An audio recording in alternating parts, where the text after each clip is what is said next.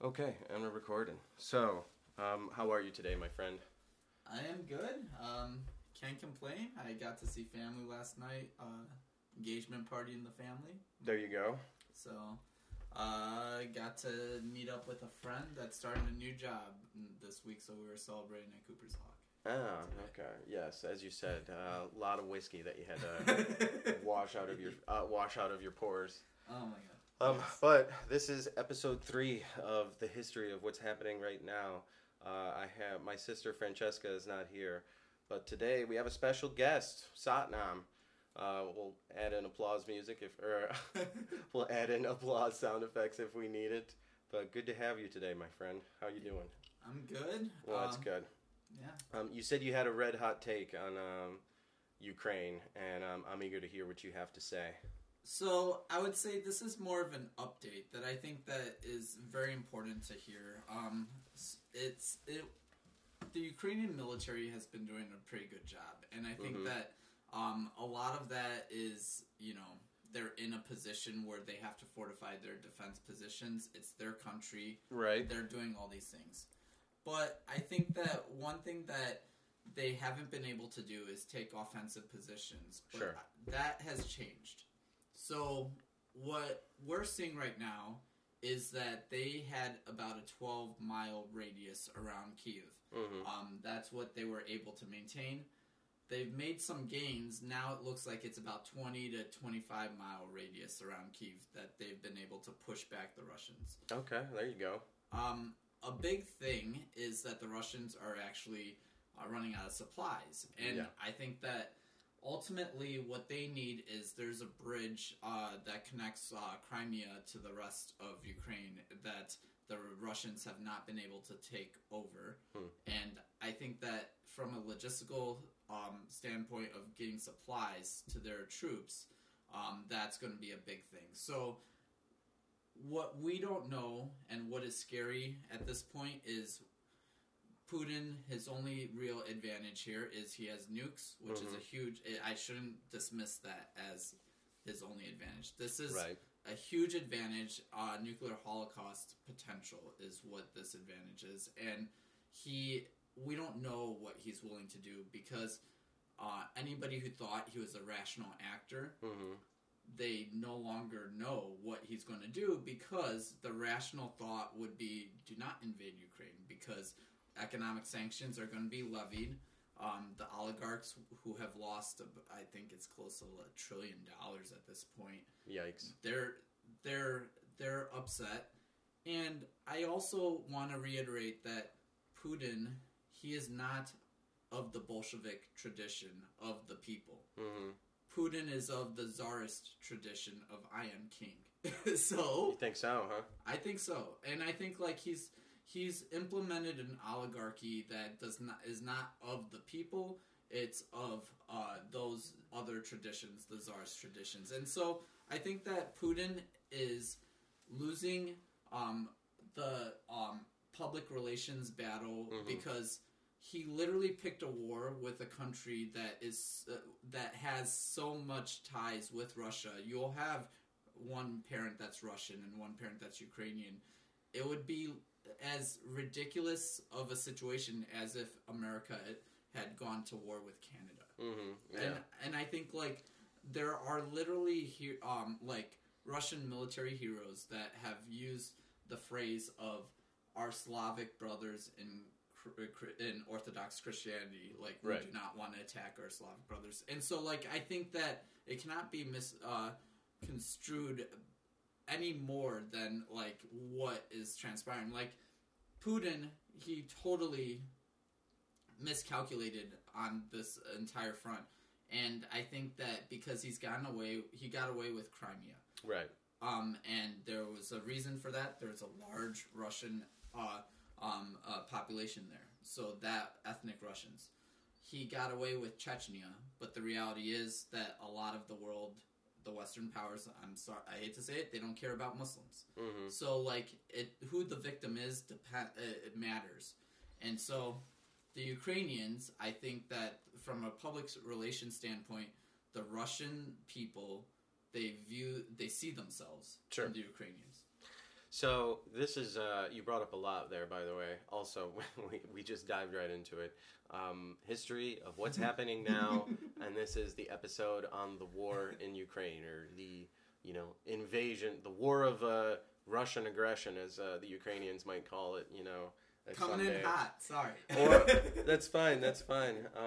As it might be known in later textbooks, who knows how this is going to go down.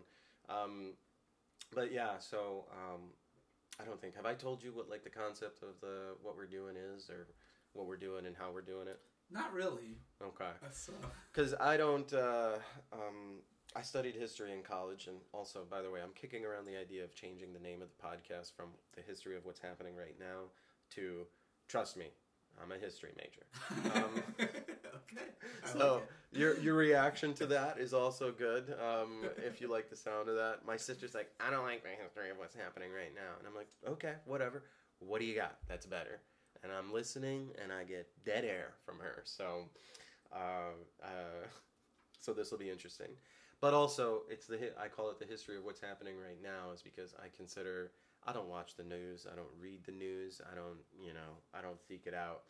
I hear bits and pieces here and there. I subscribe to like one news podcast, and it's kind of like, global. It's like, what's happening in the world right now, and they have their bits on, what's going on in the U.S., what's going on in any other part of the world that's hot right now. But they have it's called The Economist. I don't know, shout out to them, props to them, big ups to them, I don't know, whatever kind of endorsement you want to give them. But they're a traditional magazine or news magazine or whatnot. But yeah, I don't know what's going on. I don't watch the local news or anything like that. I don't watch the national news. So this is where I'm trying to like bridge the gap between what's actually happening in the world right now versus what happened. And I told my sister, I'm like, I don't care what's going on.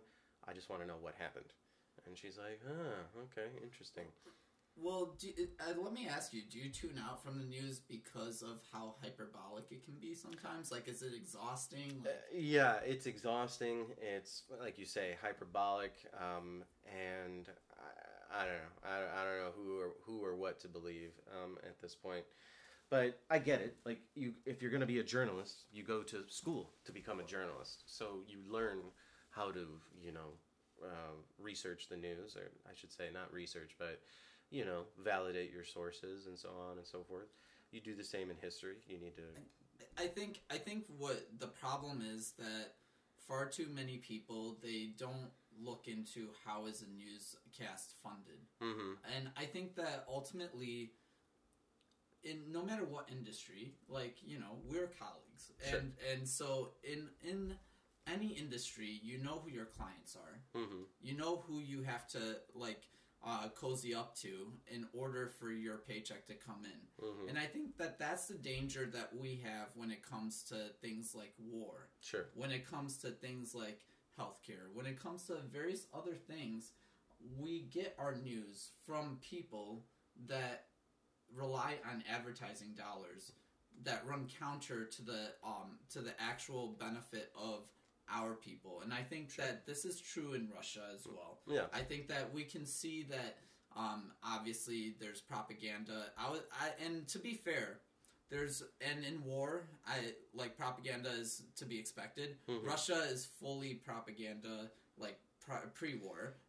But Right. I think that it's important to remember that Ukraine also is engaging in this, and they have a propaganda machine set up, and they have to, Sure. and they need the world to actually benefit their cause. And Zelensky is very smart in what he's been doing. I was gonna say, yeah, the media campaign that he's that he's running right now, or that whoever he hired to do it, it's phenomenal how he's garnering support overseas, in the broadcasts that we're seeing, of him wandering around, of course, wearing a flak jacket.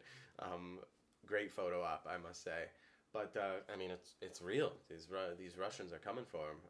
Well, I want to get your opinion on one thing that he's done. I'm not sure how I feel about this. So, so Zelensky has recently after a couple weeks where this was not the case, he has suspended independent media. Sure. in Ukraine.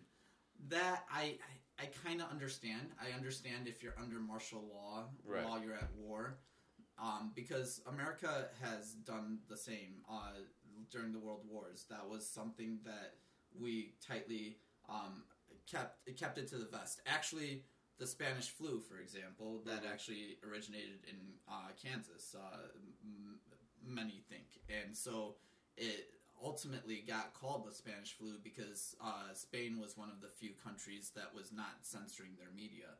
And so they were the most honest in reporting about the pandemic. And so I didn't know that. Right.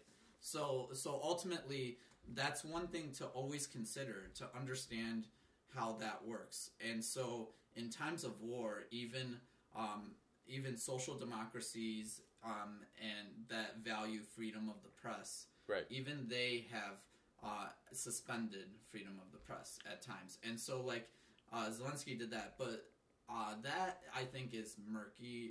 Other societies have done it. One thing I'm not sure if I agree with, though, and I want to get your take.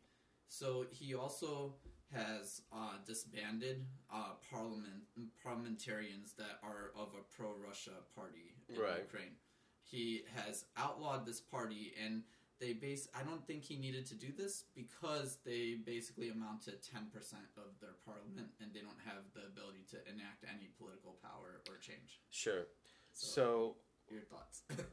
This is, oh my gosh, there's so much to talk about. And me being a history major, I even took history and culture of Russia in college. So the first thing they teach you is that, where does Russian history start? Kiev. It starts in that part of the world. And even then, it goes further back because the Mongols had invaded into that part of Europe. To this day, they say that the Mongols had no influence on, Eastern Europe's culture. But in Russia, the word for money is the same word as it is in Mongolia to this day. At least according to my history and culture of Russia professor. Don't they also use the Cyrillic alphabet in both? So Cyrillic, I don't know how to say it, but I'm not sure. But the Russia of itself, being the largest country in the world by landmass, has more than 300 different indigenous languages between all the people that reside within its national borders. So once the Soviets consolidated their power and started taking stock of what they had. They found these, tribal people, they needed bodies because they had this huge brain drain of intellectuals that left the country because of all the, criticism, that those people would soon receive because they could be political opposition to the Bolsheviks. They were the Mensheviks, which Bolshevik, I think, just means majority, and Menshevik, I think, is the Russian word for minority. But if my Russian is accurate, I might not be.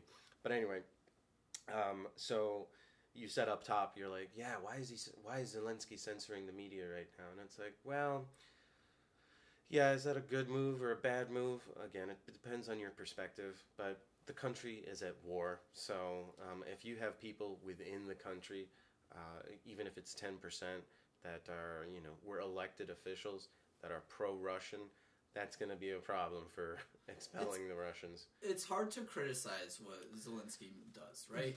Yeah. I think you cannot understate the fact that he is the president of the country. He needs to look out for the Ukrainian people, but he's also the ace of spades on Putin's assassination list. Sure. His wife, his children, they are on that list too. Like his entire family is you have to give some grace. That doesn't excuse any war crimes if they are committed or anything like that. I just want to clarify. But he's on one hand acting as the president of a sovereign nation that was invaded. Yeah. But on the other hand, he's acting as a man who has a price on his head. Yeah. So that too. I don't know how to reconcile the fact that he gets some grace if he gets sloppy in some things. I don't like the idea that from a PR standpoint, because it's not strategically necessary to disband the pro-Russian party that accounts for about 10% of their MPs. Sure. I get why he did it. I do, but I just don't think it's necessary. And I think from a PR standpoint, he was winning the propaganda PR battle over Russia. Like, I think the world sees clearly what's going on. I don't think you need to delve into the idea that are you really trying to be an authoritarian ruler and just cut off the opposition as Putin did, because he needs to keep the moral high ground. Right, yeah. So a move like this, kind of, like you say, it may, politically, it may help him in the long run, because now he could eliminate these people and install, or just have another election, and hopefully, if he disperses more Ukrainians into those formerly Russian districts. But it hurts him in international relations and the international PR, because Ukraine, they are fighting valiantly. Mm-hmm. Their military is very good, but they need continued support from the international community. Sure, they definitely do. And yeah, whether it's the long run or the short term, or whether it's going to help him gain more political favor from the West, yeah, as soon as you start censoring journalists, it starts to make you wonder why. What are these journalists, reporting on that he doesn't want them reporting on? But again, Ukraine is the underdog in this situation, and to have Zelensky, appeal to Western powers for help, and they're kind of scrambling to figure out what the best move is. Because I think I'm sure you've heard in a lot of the reports that a lot of European powers are unwilling to get involved, because as soon as they do, Russia can twist a knob and turn the gas supply off to them. Have you heard that at all? Are you familiar with this? I have, and I think that, obviously there's environmental reasons why we need to get off of oil, and we need to move towards renewable energy. Sure. And I think that we have to consider the transition period, because not everybody can just go out and buy an electric vehicle. Right, exactly. There's impracticalities to that. But on the other hand, about 85% of all carbon emissions are from factories, and so regulation would actually do quite a bit. And also that would do quite a bit to get away from oil dependency. If you start using these are things we can implement today, mm-hmm. tomorrow, over the course of a year, a decade, whatever. Solar fields at business campuses to prevent toxic waste. Yeah. That is something that can be done on a global scale, and I think that one of the things that people need to invest more energy in is strategy. How do we get? We have the means, and I was actually discussing this with my buddy today. Yeah. And so one of the things that sometimes it should be self-evident that people would want a cleaner planet, but it's not always the case, right? Right. So you need to make the economic argument, but you also need to make the argument of international relations with despots. Mm-hmm. Do we want our reliance of oil to prop up these horrible authoritarian regimes? Because does their wealth does that help them to do bad shit, mm-hmm. in kind of possibly accidentally or purposefully get us into nuclear war, right? So yeah, this is pretty interesting, because you've got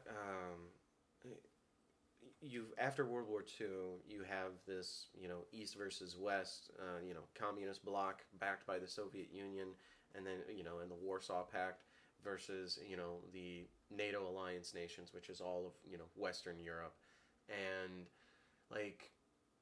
they knew Russia's been resource rich, this entire time. It's just got so much land, but for whatever reason, it's been a country that's had difficulty feeding itself, because the arable land that's out there, you have nomadic tribes that operate, in the far east of the country, and yeah, there's a lot of resources out there, but how do you get to them? You don't have the infrastructure out there yet. And now, different. Yeah, Ukraine has access to the to the Black Sea and, by way of action, access to the Mediterranean. So it's strategically valuable, for which they can is feed themselves. they could feed themselves too, and the relationship to the West, or being so close to the Mediterranean, means they can trade with a lot of Mediterranean, countries, or a lot of Western Europe, not just by land but by sea as well, which we all know is much cheaper, depending on who you're talking to. Um, but yeah, I was kind of blown away by that statistic too, that they supply as much grain as they do to the world. Well, or wheat. I think it's an undertold story about why Ukraine. So Ukraine, and I think we need to. So when people talk about Russian identity, Ukrainian identity, it's complicated. And Yeah. so I'll speak for myself. I'm a Punjabi Sikh male from, my family is from the state of Punjab in northwest India.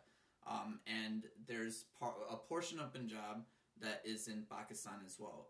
During the partition, the state was divided. It was very strange how it was divided, but the British, that's what they would do. Yeah. They actually created East Pakistan and West Pakistan as well. And East Pakistan is present-day Bangladesh. They're separated by thousands of miles of India.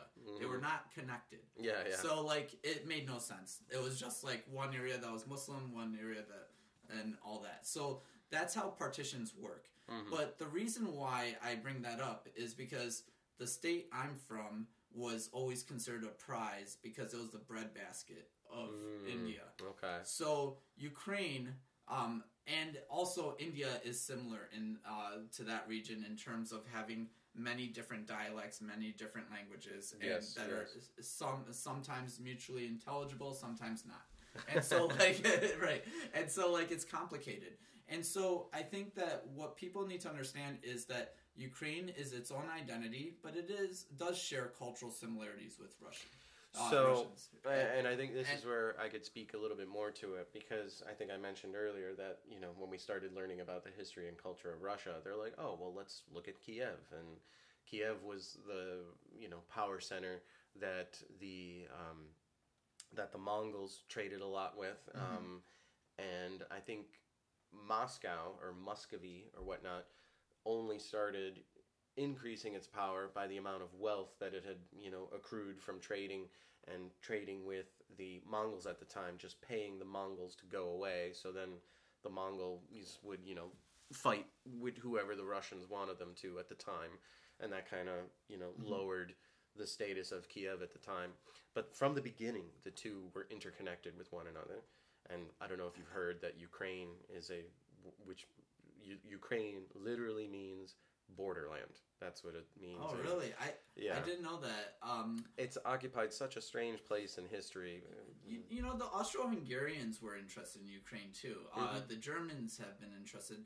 I think I don't want to bury the lead because Luca did mention earlier that Ukraine accounts for about 40% of global wheat supply, and there's ramifications of this war that are impacting Egypt. Randomly, Egypt is one of the biggest consumers of Ukrainian wheat. And so, they have a huge wheat shortage. So, this war is impacting, people in Egypt. And so, I just want to... we cannot overstate how the ripple effects of these conflicts, why the world needs to care about these things. Not necessarily, we don't want to escalate with Russia per se, but we do need to make them feel the pain of these economic sanctions, in my opinion, because Ukraine has always been a prize because Ukraine was the breadbasket. Yeah, they still are the breadbasket of both Eastern and Western Europe, and so Ukraine might not have the land mass, they might not have the resources of Russia, but god dang it, they have the soil. Sure, and their soil is fertile, Well, and what is it? I think, again, going back to the Cold War, Nikita Khrushchev, one of the former party chairman of the Union of Soviet Socialist Republic, Sorry, I just had to make that as long-winded as possible. Don't mind me flexing my history degree on you. That's fine. That's fine. You go right ahead. But like he was assigned to Ukraine, and of course, you know, the Soviets, when they didn't get Ukrainian compliance from the Ukrainians, they started taking their food, seizing their food. They had NKVD officers, like, which is a precursor to the KGB, just confiscating anything and everything, which led to, I think it was called, I think some people tried to say it was famine, but it was not famine. It was man-made. This is the Russians starving the Ukrainians into compliance, or I'm sorry, the Soviets starving the Ukrainians into compliance, like, join us or die. No, I think you're right. They were an independent republic for like a decade after World War II, and it was a starvation campaign. Right? Yeah, and it's an area that the Russians themselves have long struggled with, like, their identity in the world, because these are people that are on the to get to Russia, you have to go thousands of miles across Europe before you reach any Russian, city whatsoever. And culturally, it's very different from the rest of, Eastern Europe in and of itself. They adopted, Christian orthodoxy in the, in the early days. They actually went shopping for a religion, and they were like, Islam, what do you got? And, oh, no drinking? Sorry, we're out. No alcohol? We're out, Islam. They like Judaism, but they're like, we don't know if the Jews would really kind of accept that if suddenly an empire of, people just said, hey, we're Jewish now. They don't think the Jewish community would really appreciate that.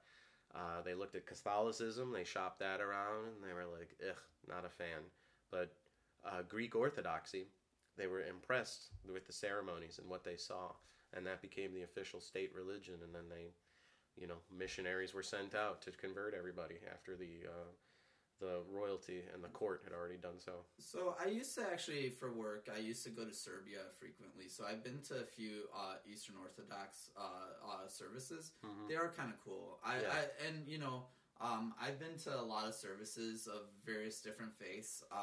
One of my brother-in-laws, his dad is Jewish, and his mom is German Christian. Mm-hmm. My other brother-in-law, his parents are Norwegian and German Lutheran. Okay. So I've been to a lot of different faith gatherings. Eastern Orthodox is kind of cool. There's like there's kind of almost like an.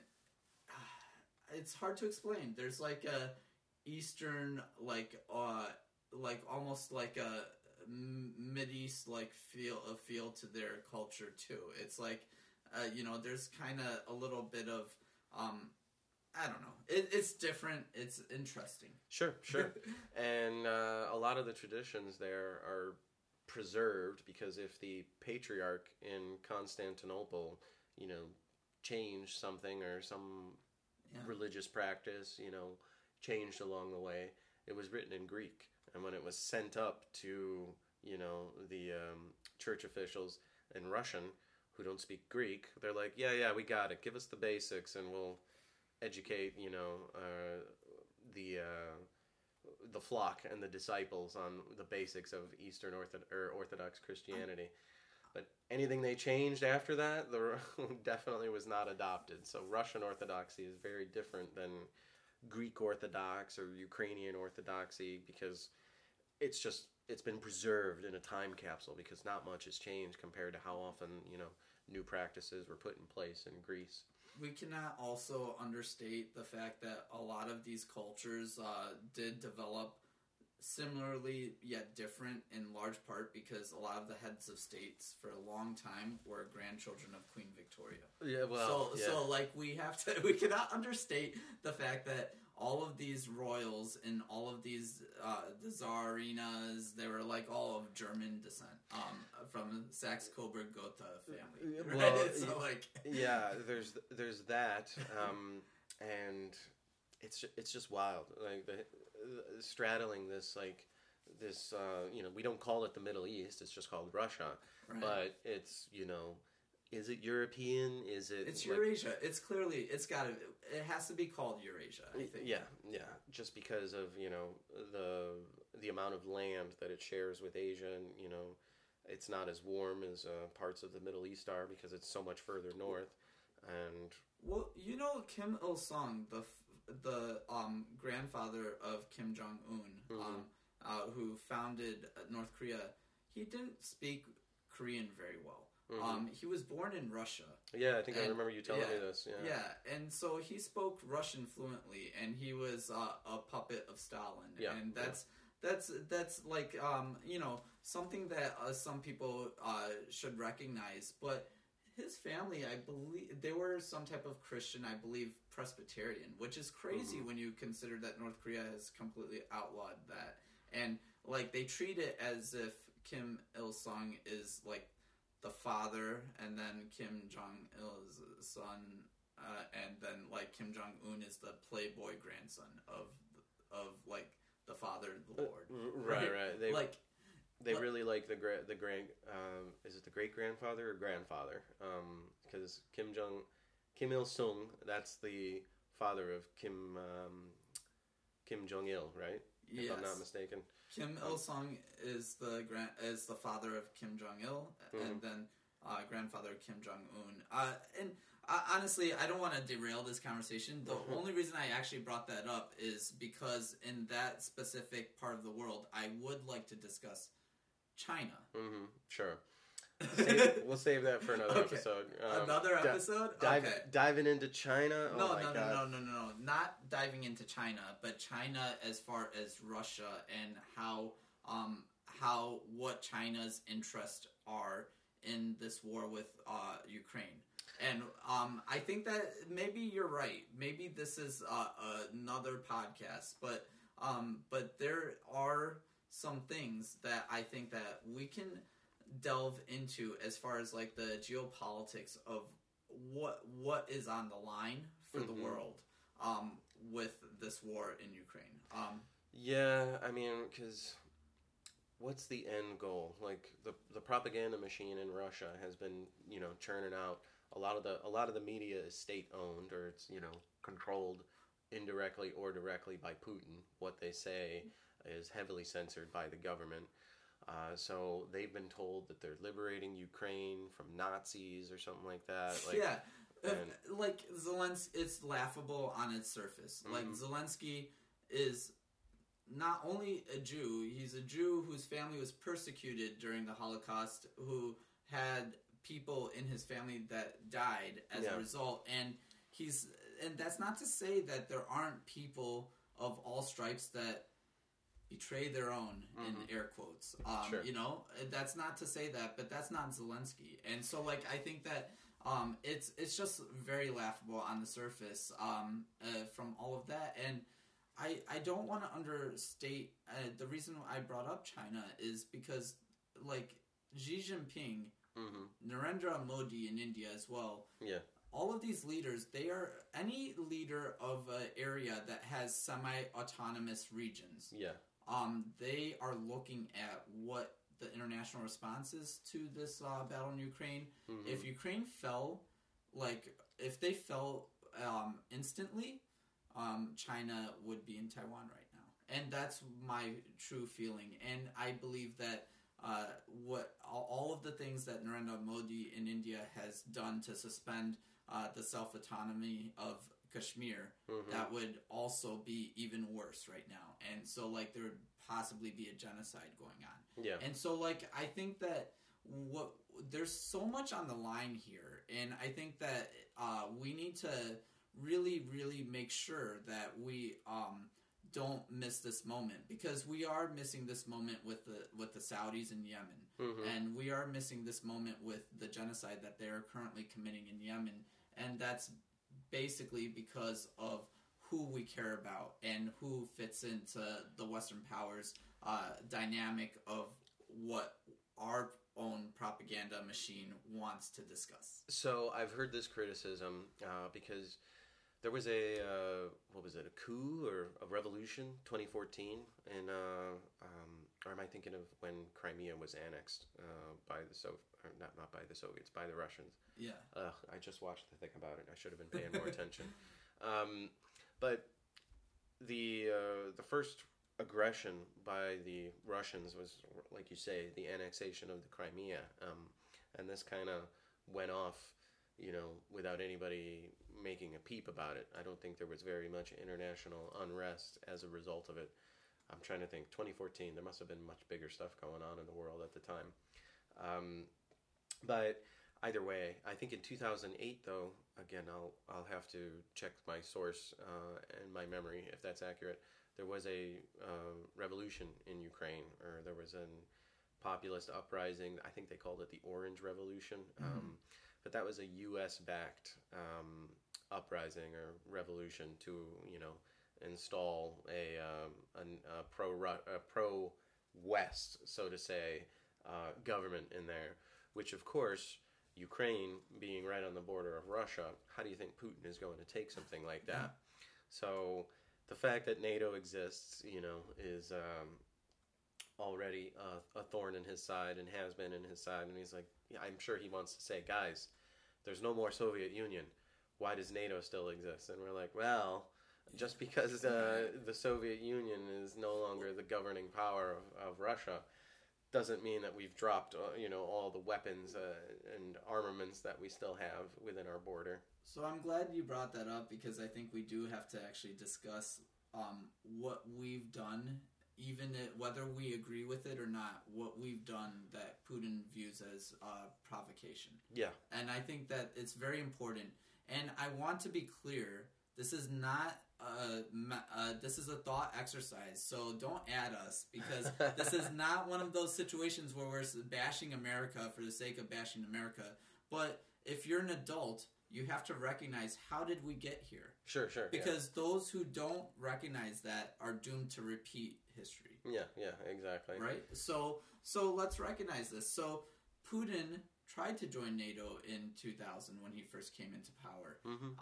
And NATO specifically, they let everybody join. They told Russia, no. They declined their membership. Like Turkey, for example, that cannot get into the EU, is in NATO. Yeah. So let's just be clear that NATO has always been a counterbalance to USSR and to Russia. Yeah. That is the point of NATO. So I want to put into context of what America did when the Bay of Pigs happened.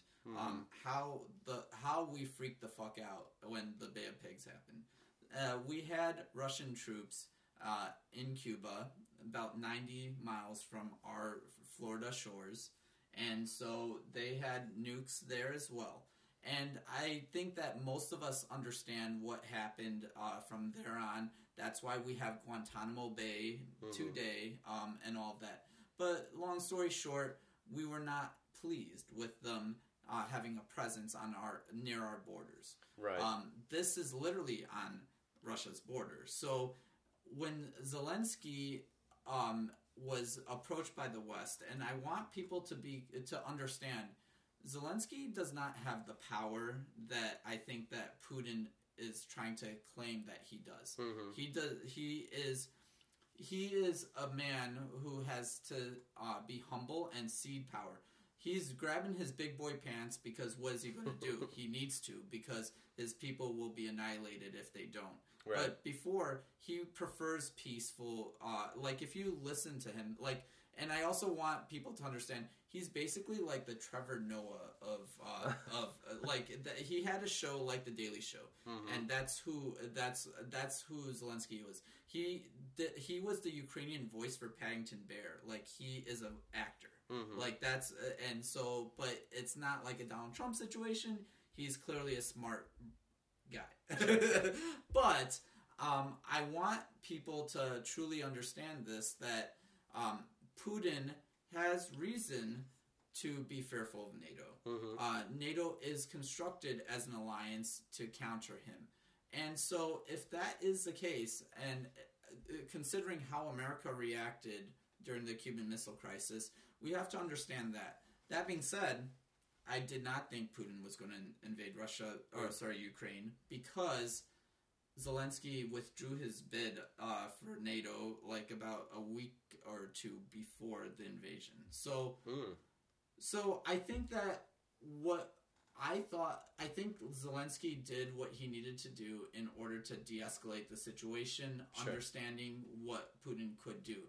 So I think that Putin really miscalculated and thought he would take Ukraine in 2 or 3 days. Well, not only that, but like if Zelensky's move was to not, join NATO as a result, then to try to de-escalate, but you have Putin invade anyways. So it's like should have just joined, because now you'd have the full what is it? Attack on one NATO nation is an attack on all. So now you draw the ire of all NATO allies. But he's asking for like a no-fly zone. No, you're right. You're absolutely right. That alliance is created for a certain reason, for sure. Yeah. But I think that it's better to.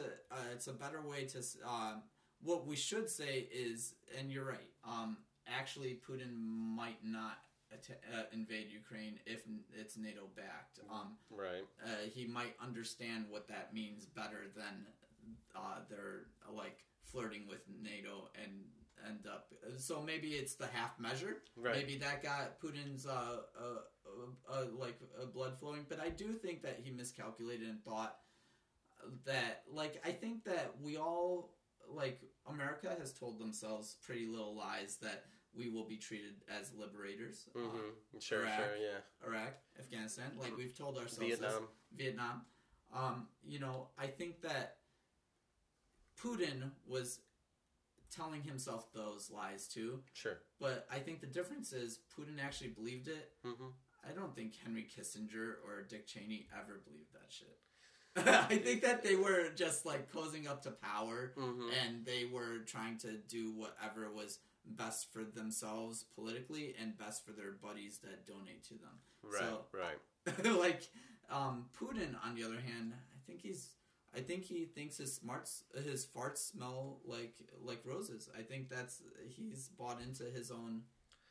Yeah, he's if you look at the history, or I should say, just the life of Putin himself, he's an ex-KGB guy, number one, and just his whole career, I think he's reluctantly become the prime minister of Russia, the Russian Federation at this time. But now that he is in power after, Boris Yeltsin left office, he's just kind of seized every possible opportunity to, rob the country blind, him and his friends. And if any of the other oligarchs didn't, play fair with him, they were just eliminated or jailed.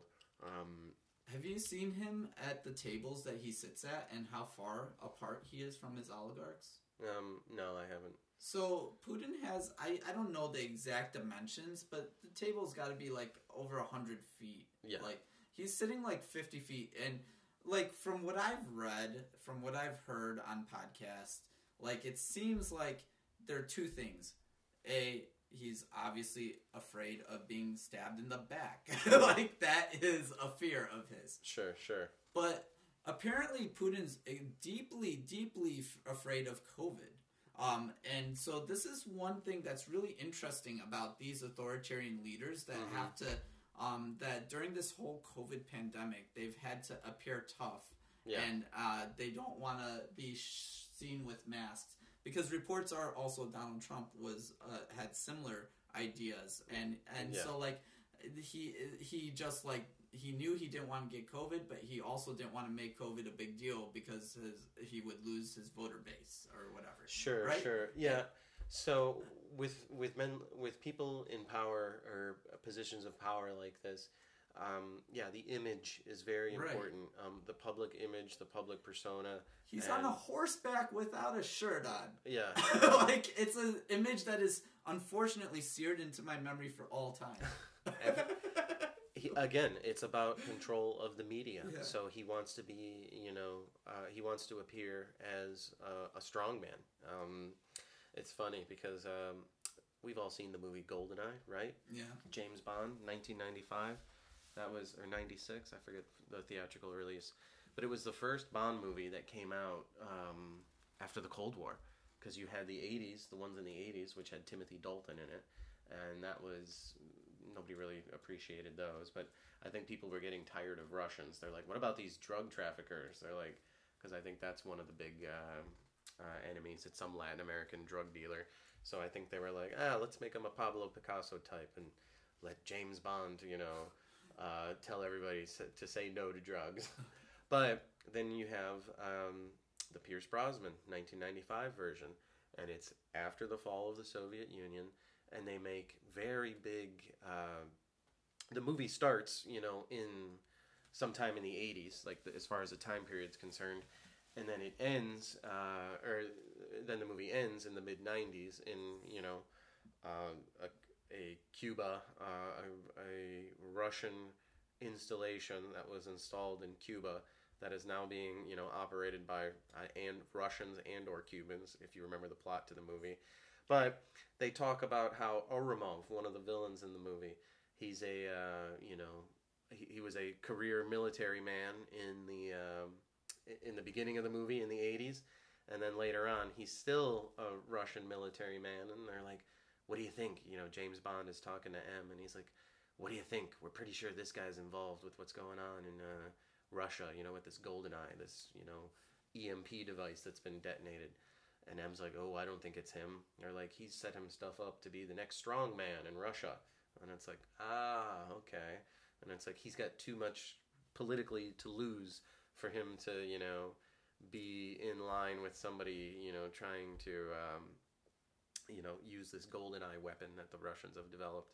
Some sort of space weapon. So these authoritarian leaders, they all do this. Like Xi Jinping, for example, Weibo, like Chinese Twitter, I think it is, or it's something, a Chinese social media app. So people were starting to share images of Winnie the Pooh and Xi Jinping together, and Xi Jinping put an end to that. He put a stop to that, and he's like, "This is bad. You cannot compare my looks to Winnie the Pooh." Well, so I think the backstory to that is there is a political opponent. Like there's a outspoken, I forget his name, but he's either a journalist or a political activist or something like that.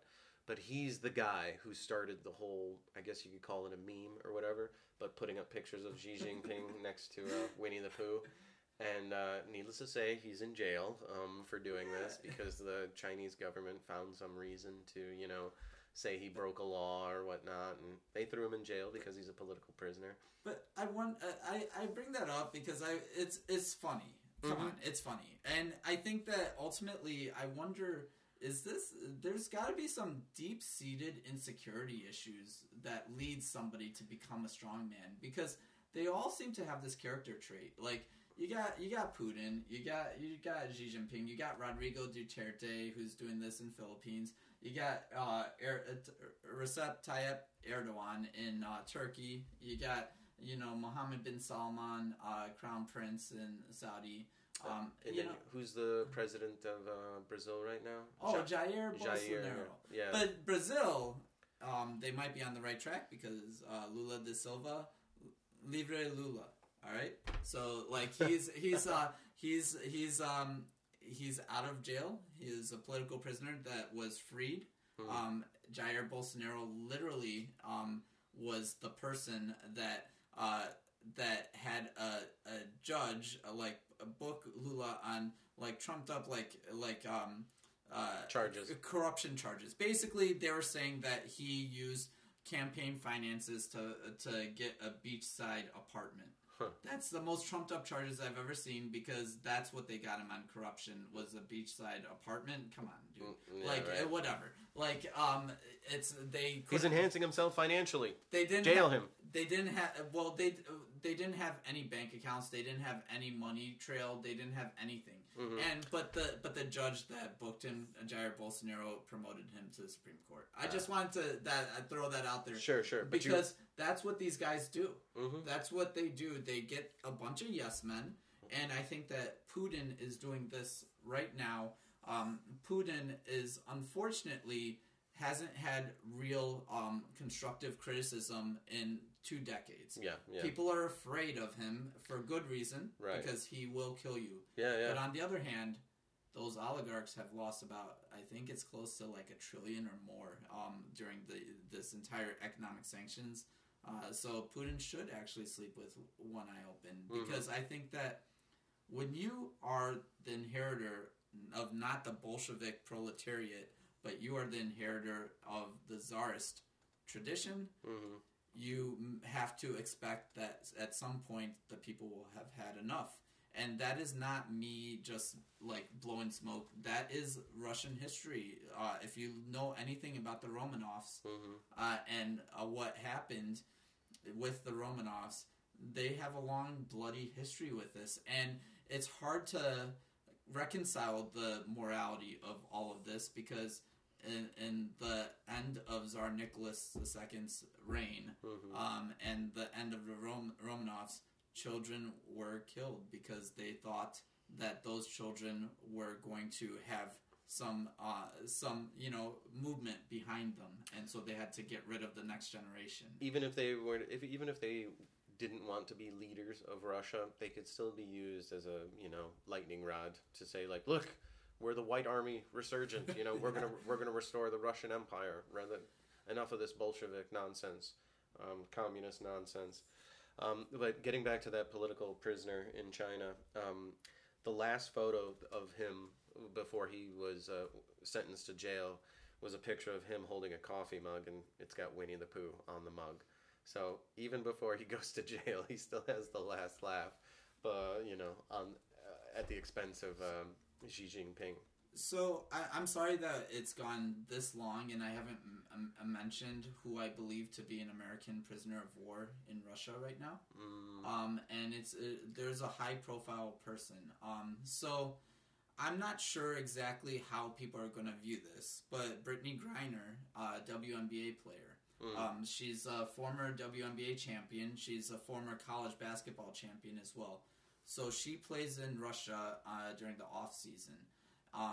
The Russian authorities, they booked her in February in the lead up to the Ukraine war. So I believe this is actually very relevant, because it seems like they were Putin was already leveraging his pieces in order to invade. So he already knew he was going to invade, even after Zelensky had withdrawn his bid for NATO. So I think this is very important. So Brittany Griner, so she is, I don't know how relevant this is, but it might be in a country that has outlawed LGBT rights.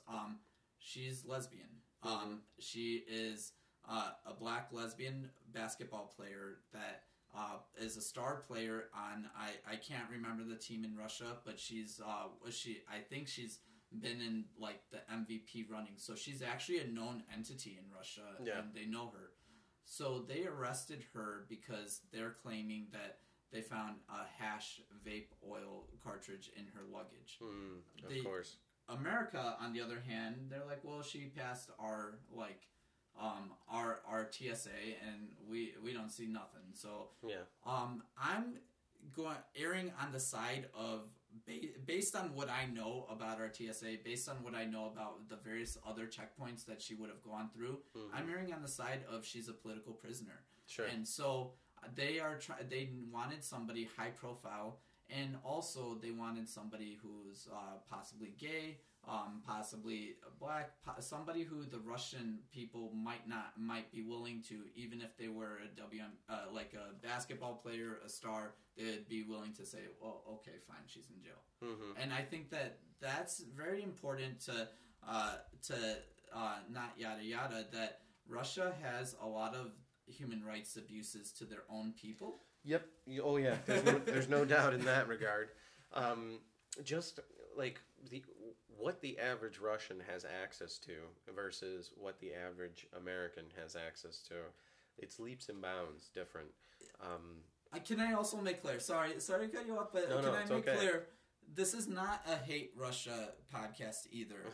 The Russian people are suffering. The Ukrainian people are suffering more right now because they're experiencing shelling and bombs or whatever. Russian people are suffering a lot from their regime to begin with, but also with economic sanctions. Are they necessary in order to move the pendulum? I believe so, but I don't want people to misstate that we're at odds with governments. We're not at odds with people. Mm-hmm. And it's got to be clear, and because we do not, as Americans, want to be judged on the actions of our government when we disagree with them, when we disagree with the wars that they get involved in. So I just want to make that clear. This is not anti-Russia or the anti-Russians. It's like authoritarianism as a whole is something that needs to be properly discussed. Speaking of other political prisoners, Alexei Navalny, you know who that is? I do. Yes, another political activist. He finally got his sentence in a kangaroo court, and they sentenced him to 9 years in jail. So he's in a gulag in Siberia right now, and I guess that was just a temporarily holding facility. And now they're like, okay, well, here's your guilty verdict. You're guilty, and that's it. 9 years prison sentence for you. Because he was arrested when he flew back into Russia immediately, and he's been kind of just holding in jail until they could have a show trial for him. So he was poisoned in his underpants, and he literally in a courtroom called Putin the poisoner of underpants. Yeah. Like, this guy, I'm glad you brought up Alexei Navalny, because this guy's a fucking badass. Yeah. And, like, you know, there's a lot of Russian journalists also that are doing an about face. There's a Russian producer recently, I don't know if you saw this video, but she was on, she put up a sign on the news show, like, it's something to the effect of, I'm sorry, we lied, the war is a lie, like, we've been lying, like, whatever. So there are people within the journalist community also, as well, that are, like, very... shows an integrity over just supporting or towing the company line of, do whatever Putin says. It's hard to judge their morality, because I think, like, in America, we have checks and balances. We're not perfect, but we have certain checks and balances that an authoritarian or a wannabe authoritarian is only going to be able to fuck us up ever so much. Sure. Like, they're not going to be able to like, do everything, and they're not going to be able to get away with as much as they want. Overseas, yes, but on American soil, no. Yeah. And so, like, I think that's not true for the Russian people. I think, like, Putin literally has an iron fist, and, like, opposition to him can mean death. Yeah. And so, I want people to understand not everybody is has the heart to be a freedom fighter. We need freedom fighters. Not everybody can do that, and people have legitimate fear. So I don't want to judge the Russian people in that regard. Yeah, well, and now that it's happening to the Chinese in Shanghai, because now that Shanghai is under communist or Beijing's control, they quickly have consolidated their power. Or I'm sorry, am I thinking Shanghai? Am I thinking of the right place? I'm pretty sure, yeah. But anyway, anybody now that's working there, people are trying to continue as business as usual, because it was controlled by the British for a while, and now that the Chinese Communist Party is saying, okay, well, that's it, the British are gone, you guys can no longer operate as a autonomous region. Oh, you're thinking Hong Kong. I'm sorry, Hong Kong, yeah, Shanghai. Yeah, I knew I had it wrong. Sorry, this is what all my time in the international department has fucked up my sense of geography. Hong Kong, yes, I'm sorry, Hong Kong, which is in the south of China, so it's almost about as far away from Beijing, the capital, as it can be. But either way, they were, owned by the British for a while, and they got to operate, fairly autonomously for a while, self-govern as best they could. They are thoroughly Chinese people. But being in the South, I think, what do they speak? Cantonese, not Mandarin? Yeah, I'm pretty sure that there are Mandarin speakers there too, but there's also a strong English culture there too. Because it was owned by the British, yeah. So, so because it's Hong Kong. I'm sorry, I fucked that up. But anyway, so it's Hong Kong, and there was a movie made in like 1997 or something like that, because that was the original date that it was supposed to be turned over by the British back to, but a referendum was passed or something like that. They quickly made a vote, and they're like, no, please don't do that, and they got to be autonomous for a little longer. But now it's Chinese Communist Party rules. It's complicated.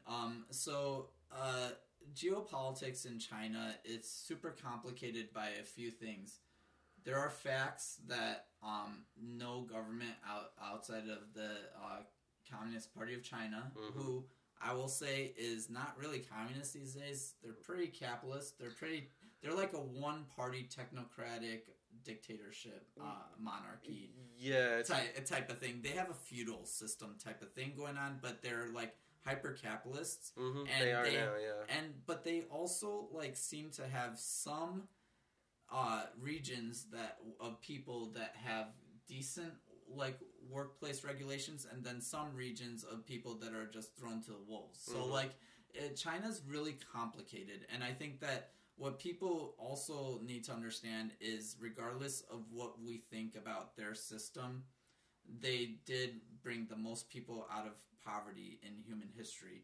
And when we consider all of the advancements that they've done in terms of their highway systems and whatever, like their bullet trains, all of that. And I think that China's also complicated by the fact that they've engaged in colonialism. I think Russia has engaged in colonialism. Russia currently is engaging in imperialism. That's what like Putin has said, that he wants to reconstitute the Soviet Union. So like that is one of his goals. I didn't realize that he was an ideologue. I thought that he was just like a rich guy that took power and was okay with that. But it turns out he's actually a Russian and ultra nationalist. Well, yeah, it's like again, feeding into the propaganda machine that they have over there.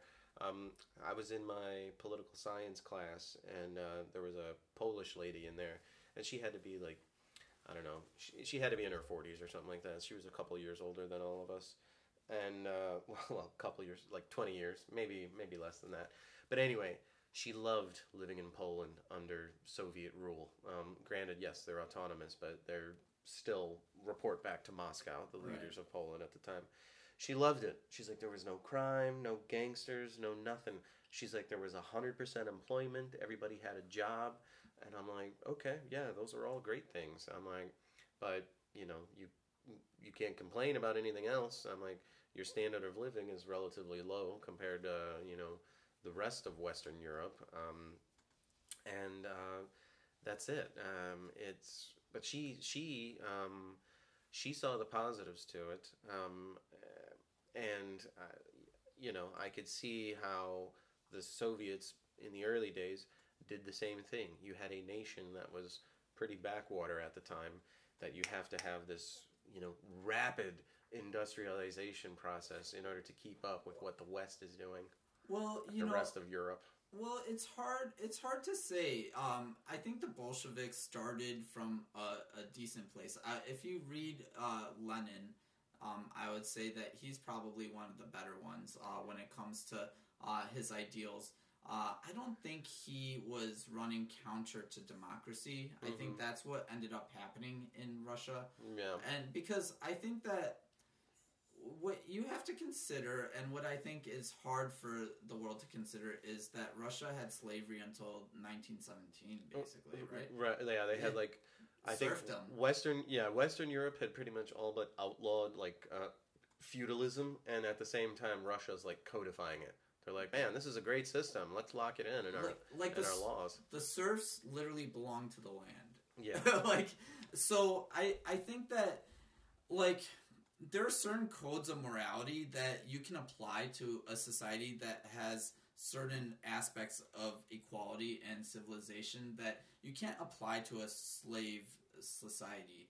I think that when you consider that sometimes when a human is enslaved, they're going to rise up and kill their enslavers. Sure. While killing is bad, is killing your enslaver bad? Mm-hmm. While killing is bad, is killing an invader to your country bad? Those are things that people need to reconcile when we talk about war, right? And so, right. I think that Russia, it's really hard to figure out. I think the moral of the story is that when you have power concentrated in few hands, mm-hmm. then absolute power power corrupts, absolute power corrupts absolutely. Yeah, and I think that that's the problem here. It was never the idea that we want to uplift the people and all of that, because I think that state-owned is not the way to go. Mm-hmm. I think that ultimately what I would like is for workers to get the fruit of their labor. Yeah. And I think that that's what we need. We need worker co-ops where the workers have a say in actual business decisions, mm-hmm. Have the ability to share in the profits that they help accumulate. I think those are the things that we need. But that doesn't mean that we need authoritarian... Actually, I would say we definitely don't need an authoritarian dictator doing that. Yeah. And I think that that's one of the things people always forget, is that the right and the left are both susceptible to a dictator. Mm-hmm. The reality is, protect democracy, especially even if the democracy that is installed runs counter to your opinions. Well, elections have consequences. Mm-hmm. Make sure the elections are free and fair. Yeah. And all of that. That's something the Russian people don't have. And so, and I wish that they did. Yeah, that would be helpful. It kind of makes you wonder, because again, you have the Soviet Union collapse, and then you have these people, what do you do? What do you do? This is a country of people that know nothing about capitalism. They're taught that, capitalism is a great enemy of the people. So, of course, you have the people that do know a little bit about capitalism, because I think even some of the early oligarchs that were appointed, they're like, well, we have our oil industry. What's the market rate for oil? There's no such thing. They trade it internally and then they sell it, But even the barter system incorporated markets. I think markets have been around predating capitalism. I'm glad we were touching on this a little bit, because I think that there's a danger that people say with hypercapitalism that brings around unfairness, mm-hmm. and where we excuse underpaying labor, and what I would call wage exploitation. Yeah. And I think that the problem is that people will get fed up, and when people get fed up, they react, and when they're reactionaries, then sometimes violence happens. Sometimes bad shit happens, and I think Russia is the test market for this. Mm-hmm. So people need freedom. Yeah. People need to get the fruits of their own labor, mm-hmm. and people need to have a society where their participation doesn't crush them to the point where they have to worry about not being able to retire in dignity. Well, yeah, it's like they're basically like I say, the access that the average Russian has to anything, to education, to retirement, what do they have compared to your average American? It's leaps and bounds different, and with their particular economy where it's so focused on heavy industry and mineral extraction, it's very susceptible to market prices for what those particular resources go for at any given time. I think I heard something most recently. There's a YouTube channel out there. Again, shout out to them. Economics Explained. They were talking about, can the Russians even afford this? And it's well, they were virtually unaffected by the housing crash of 2008 because their financial systems did not, nobody had thought up a scam as brilliant as that to, mess with their economy. So they were shielded in that regard. But it was like you know, it's because they were behind the rest of the world, or I guess their economy is actually similar to Italy's. Actually, Russia's GDP, I don't know the exact number, but it's like almost identical to Italy's. And is that a good thing or a bad thing? Well, if you consider that Russia it has far vaster land with far more resources. Russia's underperforming, so a large part of that has to be, honestly, Italy has far more buy-in with the powers of the West than Russia does. So Italy has more trade routes than Russia, and so I think it's one of those things that it's hard to reconcile with the fact that we do business with unlikely bedfellows all the time, and but when do those situations lead to war, and when do those situations propel our adversaries in these wars to be cocky enough to actually go through with it? And and I think that's I guess I'm kind of getting back to the whole dependency on oil problem, and I think that there's that. And can we diplomatically, in using economic sanctions, can we change Russia's tune? And is Putin motivated by this, by economic sanctions? It's going to be tricky. The people that support him, the oligarchs that are helping, line his pockets, as soon as they start losing money, suddenly I think they've already lost like $1 trillion. They could lose more. They could still lose more. Lose a lot. As soon as you start affecting the people that are helping, Putin rob the country of Russia blind, as soon as they start losing a lot of money, he's not going to have as many friends as he currently has. The government is, they're going to be able to support him as best they can, but they're going to get to a point where it's like the money is not going to, be worth it at this point. They're supporting him is not going to be worth it at this point. It's too risky because now nobody knows what this guy is going to do next. But I think he's a very calculated person and would not make a move, without thinking about all the possible outcomes, that could happen. Well, there's one thing that could help him. So the ruble it's just depleted its value. It's like, I think, a quarter of its value from the start of the war. It's paper. It's toilet paper is basically what it is. Yeah, but oil is traded in U.S. dollars. So right, but the thing is and this is something that I've considered here. Is Putin going to demand payment for his oil from Western Europe in the ruble because he's iced out of the international banking system, and will that restabilize the ruble? Because if Western Europe actually they need to fuel their societies, and they actually do need, because 40% of Western Europe's oil supply comes from Russia. America, we're, on the other hand, about 3.5%, and sometimes it's like 1%. Now it's 0. But we are not reliant on Russian fuel. We have actually the highest fuel production in the world. I think we get the majority of our fuel from Canada and Mexico. Anyways, that's correct. A lot of people think it's like, Saudi Arabia, and it's they're like, number 3. No. They're number 3 though. Saudi Arabia is a player there, but you're right. Canada is number 1. Mexico's number 2.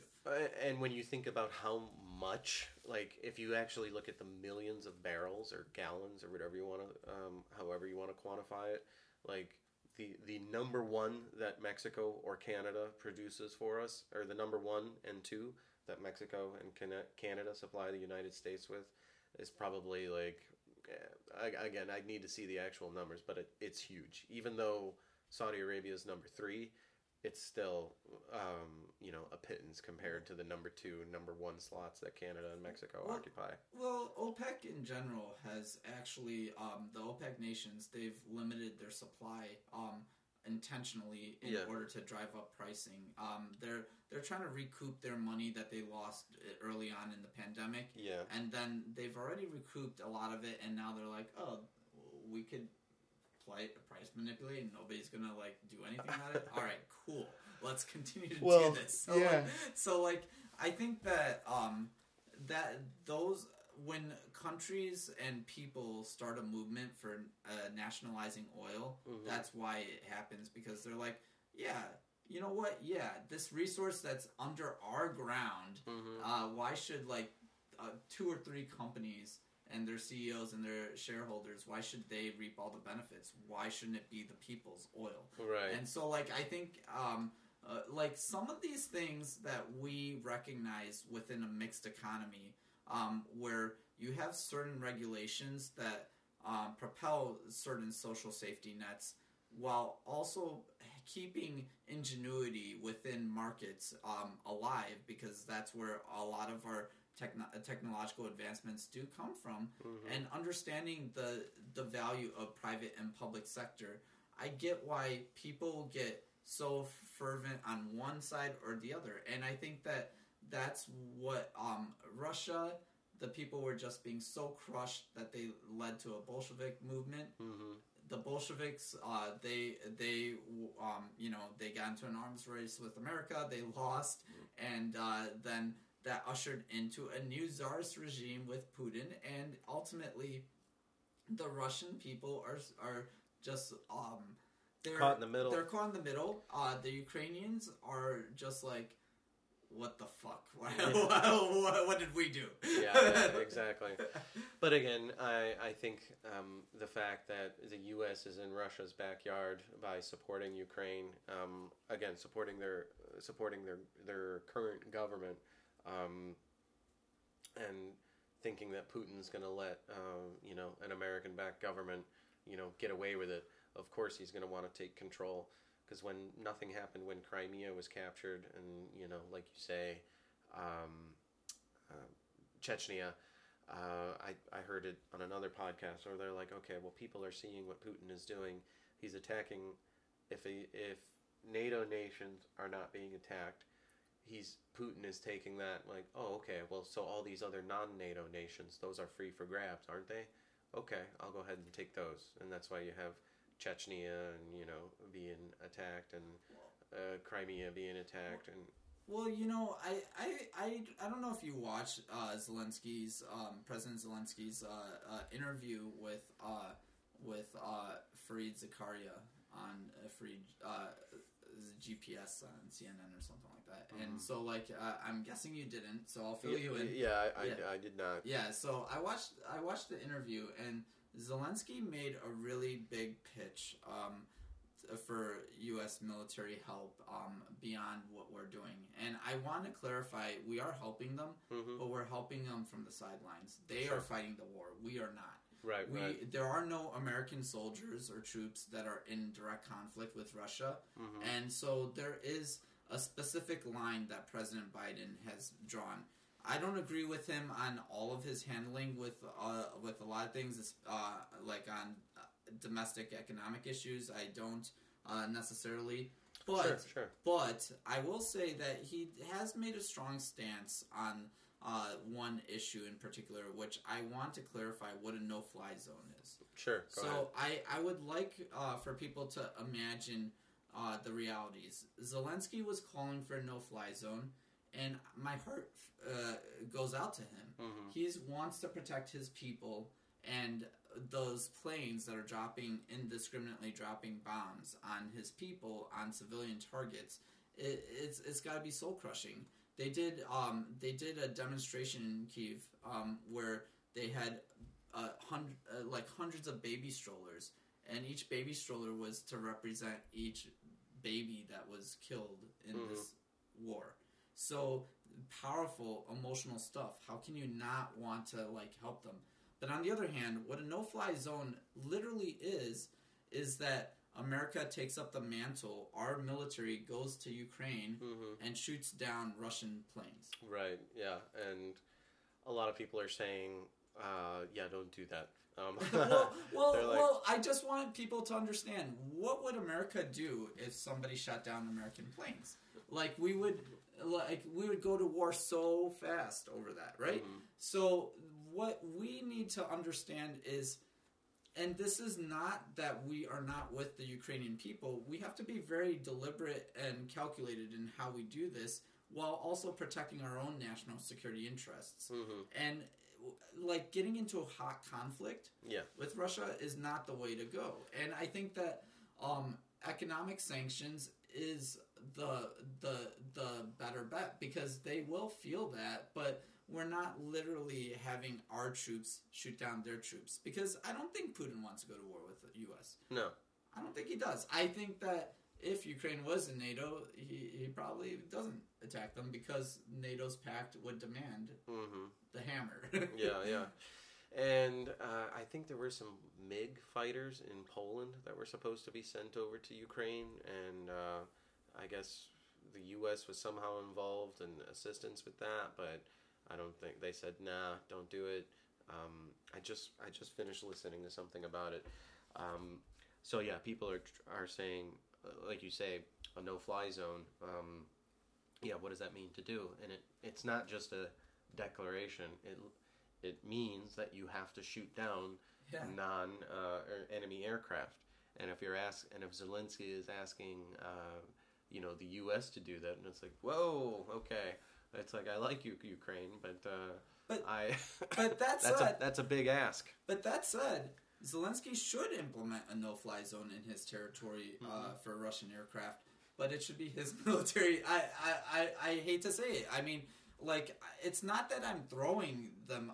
First of all, their military has shown a huge capacity to do so, and I also want to give a shout out. I know I badmouth Recep Tayyip Erdogan from Turkey, and he is an autocrat monster. Don't get me wrong. Yep. But it's drones that literally drones that Turkey sent to Ukraine.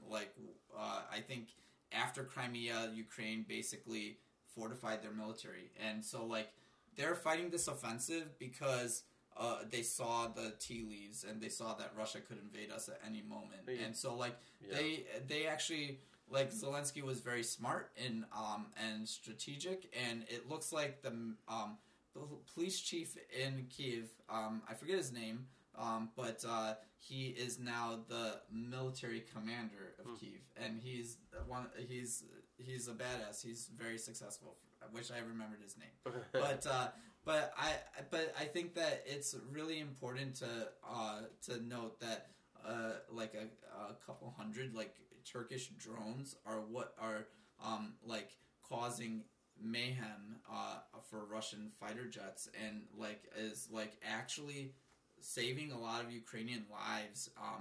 And it's admirable. You hope to never be in a position of war, but if there's ever a war that's justified, it's an invader coming into your homeland to kill your civilian population. My dad sent me a video he found, and it was some Russian ships that were attacked at the port. One of them was on fire and sinking, and another one just quickly pulling out of the harbor to get away from this other vessel. I think there were 3 vessels total, all of them damaged, but yeah, one of them, the Ukrainians managed to sink it. So now they're, I don't know what the Ukrainian Navy has at its disposal, but I think this is just because of its close proximity to the port that the Ukrainian ground forces were able to get close enough to it to set the vessel on fire.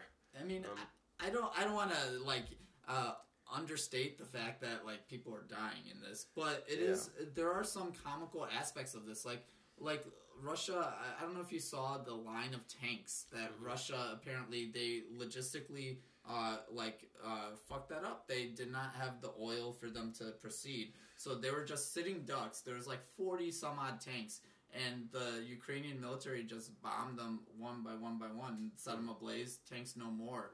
The people inside died. It's like it's like Benny Hill music is going on with the Russian logistics, and that's leading to really bad morale amongst their military too. And as one last point, 7,000. This is a decent estimate. 7,000 Russian troops reported dead already. Yeah. Just by contrast, between Iraq and Afghanistan for 2 decades, 6,500 American troops died. Yeah. Yeah, it's pretty bad from the Russians' perspective and from the Ukrainian perspective, the number of casualties. But yeah, like you say, the Putin was expecting, this to only take a few days for the Russian forces to push through and capture the capital of Kyiv, but right on the border of Ukraine, I think the Russians have moved all the equipment into close to the border via rail. So the railheads at the borders have all been destroyed. So now by the Ukrainians. Gosh. So again, like you say, the logistics of it, they've been unable to, any armor, any equipment that's now pushing forward, has had to do so with very, very thin supply lines, because now the Russians cannot use the Ukrainian rail system to bring in more equipment. It's all, at least the track connecting from the borderlands is now severed, so there's no direct fast path into Ukraine. As a result, you have to fight for every inch and every mile or kilometer, whatever you want, in order to get to the capital. And now, like you say, the Ukrainian forces have been fighting back much more fiercely than the Russians have ever expected, and even doing little things like the Ukrainian people are taking down street signs. Yeah. So now the Russians don't even know where the hell they are. They're having to rely on paper maps, and it's like, holy shit, paper maps? You're not connected via satellite. You can't communicate like where you are relative to where you need to be. So I mean, that's pretty brutal. And I saw some footage. It was drone footage. I don't think it was like Turkish drone footage. I think it was just somebody flying like a remote controlled drone. It was like I guess there were a couple pieces of Ukrainian artillery that were destroyed or something like that, and a Ukrainian APC pulled up to kind of inspect the damage or whatever, and then was immediately, it was an ambush that had been set up by the Russians. They immediately started taking small arms fire, and then from either sides of this highway that the vehicle was on, you had Russians lobbing grenades and Ukrainians lobbing grenades back and forth at each other as they were just, shooting up the street. And I think they're barely the width of a 4-lane highway apart from one another attacking, and you could see the Russian troops moving back and forth on either sides of the highway, and you could see Ukrainian troops taking cover in the ditches on the sides of the highway, and intermediate explosions in the middle of the highway where grenades are going off between one another. But yeah, thank goodness they have those Turkish drones that they can at least fight back from the air if they don't have the necessary the necessary air power in order to keep the skies clear. Because if you have to maintain air superiority. 100%. Or some sort of air defense. And if you don't have air superiority, you have to have some sort of anti-air defense system in place, which I think is what the Ukrainians have been receiving. What is it, the Javelin missile system? Yeah, that's correct. Stinger missile system. That's correct. And I think that's ultimately, obviously, that's what's going to help them win this war, if they are. And, I know that I'm saying this in very optimistic tones, but it's actually a reality that they could potentially win this war. What the problem is, how many civilians die in the process, and right. How do you get Putin to stop indiscriminately dropping bombs? But on the other hand, do we get them more supply of these Javelin missiles to shoot down these bombs? And does that help sustain them? Because in a 1-for-1 battle with the military, Ukrainian military is better than the Russian military in this conflict. And it's not like they're super outmanned either, or even outgunned on a military campaign type situation. They are outbombed. That is the thing. And so I think that what will it take for a peace deal or surrender or this, that, whatever? Putin needs a victory. I think that an authoritarian madman like him needs a victory. And this is something that I wanted to discuss with you, actually. So I, as a Sikh, we have, prior to Geneva Conventions, because we are ethnic minority, in India, we're about 2% of the population. We're a religious minority, I should say. And so we're 2% of the population. So throughout our history, we have had pogroms against us. We have had to militarize. So I do empathize with the Ukrainian people in that regard as well, because they've had to militarize and they've had to bulk up their military. But before the Geneva Conventions, we have a story in Sikhism where a man, Baikanea, in battle against the Mughal army that the Sikh gurus were fighting against, that were doing forcible conversion, he supplied medicine and water to the opposition, to the enemy.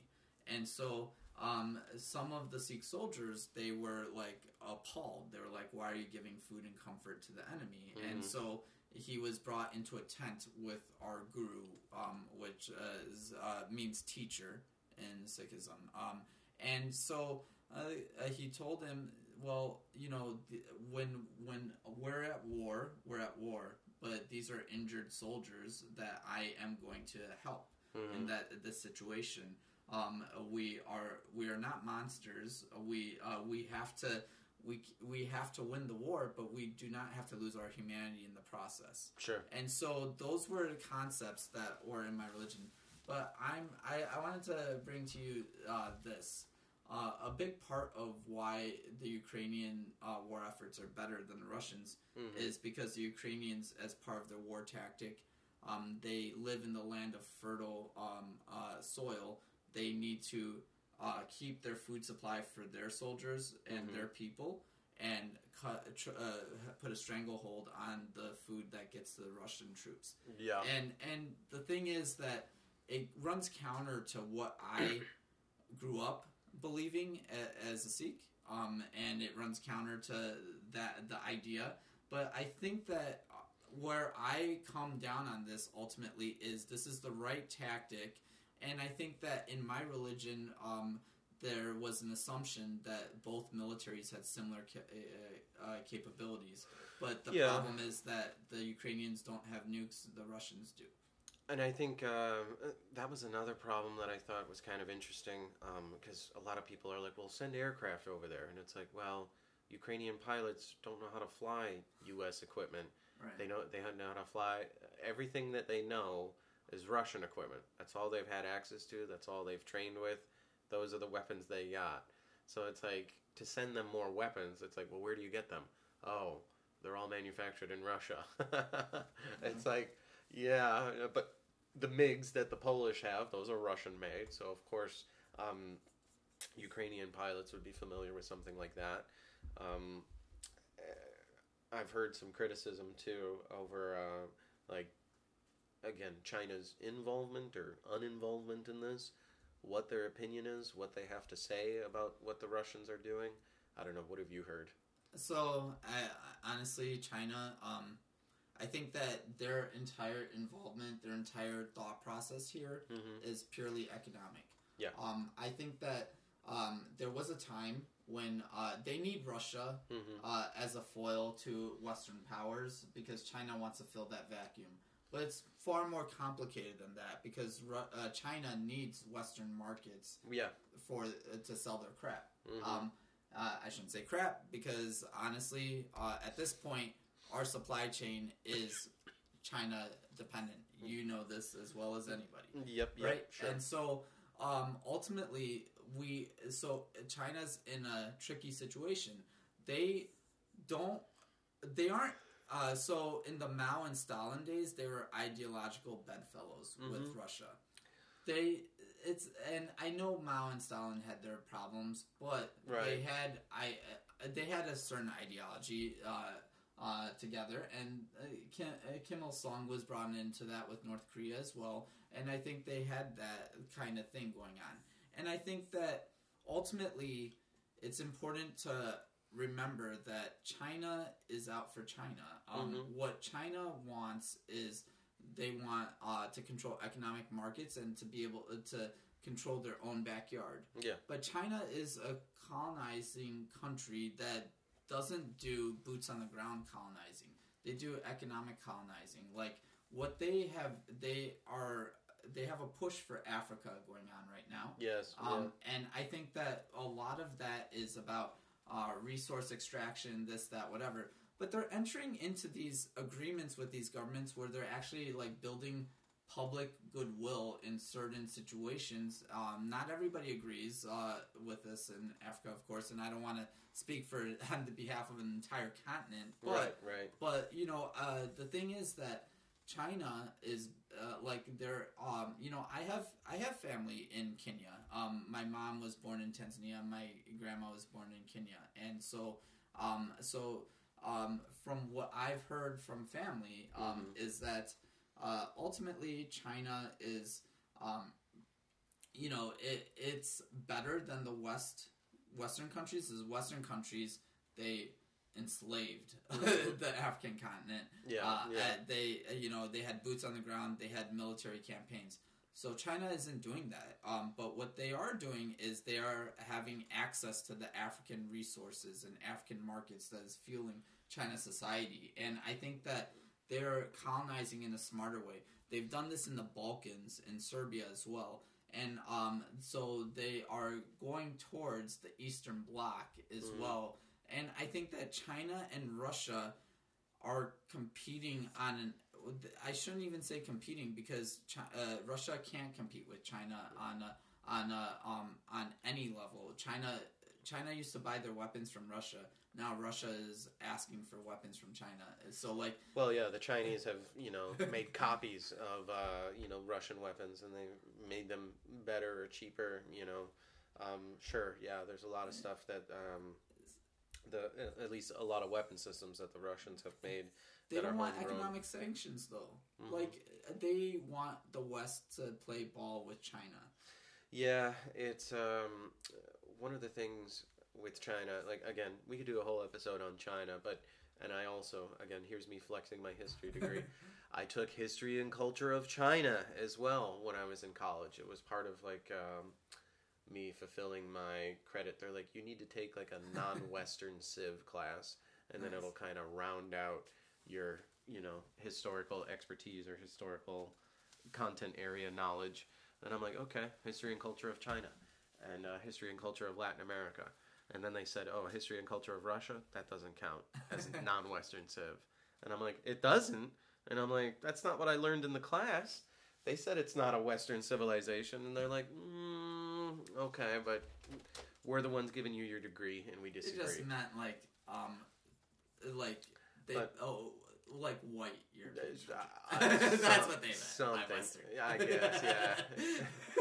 But they didn't say that. Yeah, they're like, they couldn't be they couldn't put that in writing. They couldn't say that to your face. Yeah. They just had to say non-Western as they kind of leaned in and winked at you. You know what we mean. But anyway, taking that history course about China, oh man, you sympathize for what they're doing now and why they do what they do the way they do it. Because, the Han Dynasty, their former imperial powers, collapsed in on itself. Like, they could not govern the population, and their unwillingness to trade with Western powers, like, Germany, England, the Dutch, the French, everybody wanted to trade with Asia. You could make the case that the age of exploration, Christopher Columbus, all these guys, trying to find a way to circumnavigate the globe to get to India, and eventually China, they didn't want to trade with the Ottomans anymore, because the Ottoman Empire occupied, all of northern Africa, parts of, the Balkans, parts of Spain, the Balkans, the Black Sea, like, This is why they've been at the Crimean has been the Crimean War before World War One, before World War Two. Well, if it's before World War One, it's obviously before World War Two. Yeah. But this is why these wars were fought, because the Ottoman Empire is starting to retract in on itself. So then, of course, other European powers see this as like, okay, great. Now we'll be able to trade or find a way to trade with Asia without having to deal with the Ottoman Empire anymore. But when the Europeans are trading with China, the Chinese only wanted to be paid in silver, not in gold, like they were in the West. They also never imported anything, no goods. They demanded cash payment, and it was cash and silver. And this pissed off all the Europeans, because they're like, we got all this crap we're trying to offload, and we can't get them to buy it or trade with us. They want to be paid. Well, China has been self-sustaining, and Yeah. I think like few countries can do what and when you look at population centers of the world, like China, India, U.S. number 3. One thing those countries all have in common is a lot of agriculture land, right? Yeah. And so and they have arable land, and they have good soil. Ukraine as well, on a much smaller scale. And I think that one thing that I find interesting is there was a point when China and Russia had mirror societies, and they were mirror governments to each other to some degree, not a complete one for one. And I think that that is no more. Yeah, hold on one second. And we're back. We had a brief respite there, just because Sydney's home now, so didn't want her to interrupt. But we're going to wrap it up here, because we're already at like an hour 40, so we're this is by far the longest one we've done. I want to finish up my point, though, if I can. Yeah, go ahead. So China and Russia, for quite some time, they had mirror societies, and I think you were saying, yeah, and I think that what we have right now in China, of course, we have a lot of human rights abuses to the Uyghur Muslim population in southern China, and there's like re-education, and China has had a strong history of forced assimilation and all of those things. They do not respect cultural integrity of different peoples within their minority groups. So that's one thing. So China, a case can be made that they're irrational actors in that, because that is something that they don't actually have to do. They are doing this for ideological reactionary reasons. They're not, like, they really strategically don't have to do this.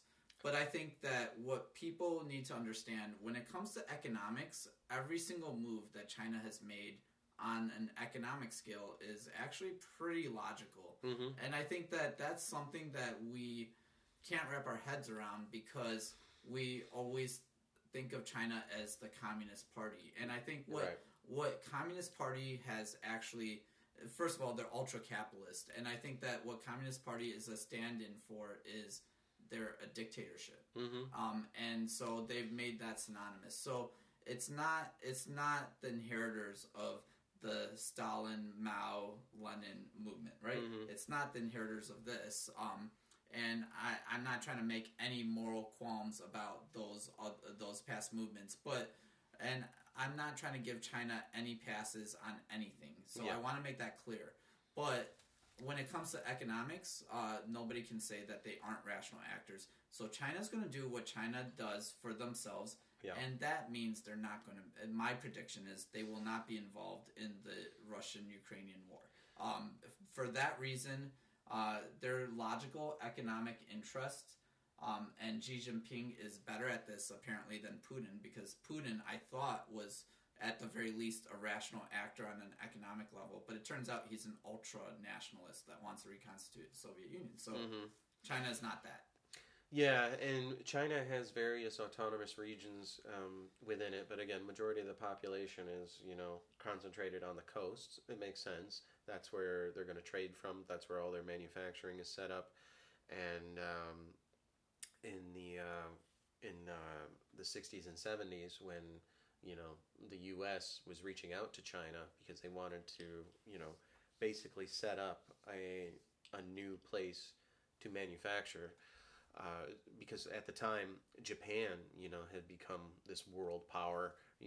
After the war, 20 years on, they're manufacturing their own cars and start manufacturing electronics.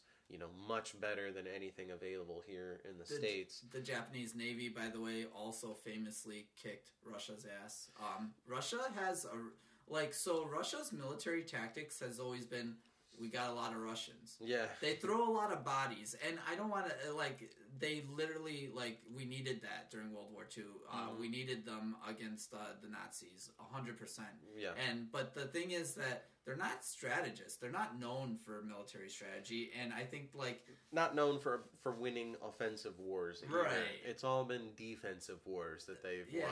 They can maintain positions because they can throw a lot of bodies and force them to conscript to the military. That's, yeah. No, and nothing against them as well, because 80% of the Wehrmacht is concentrated on the Eastern Front. It's true. But again, right. Is that a good idea?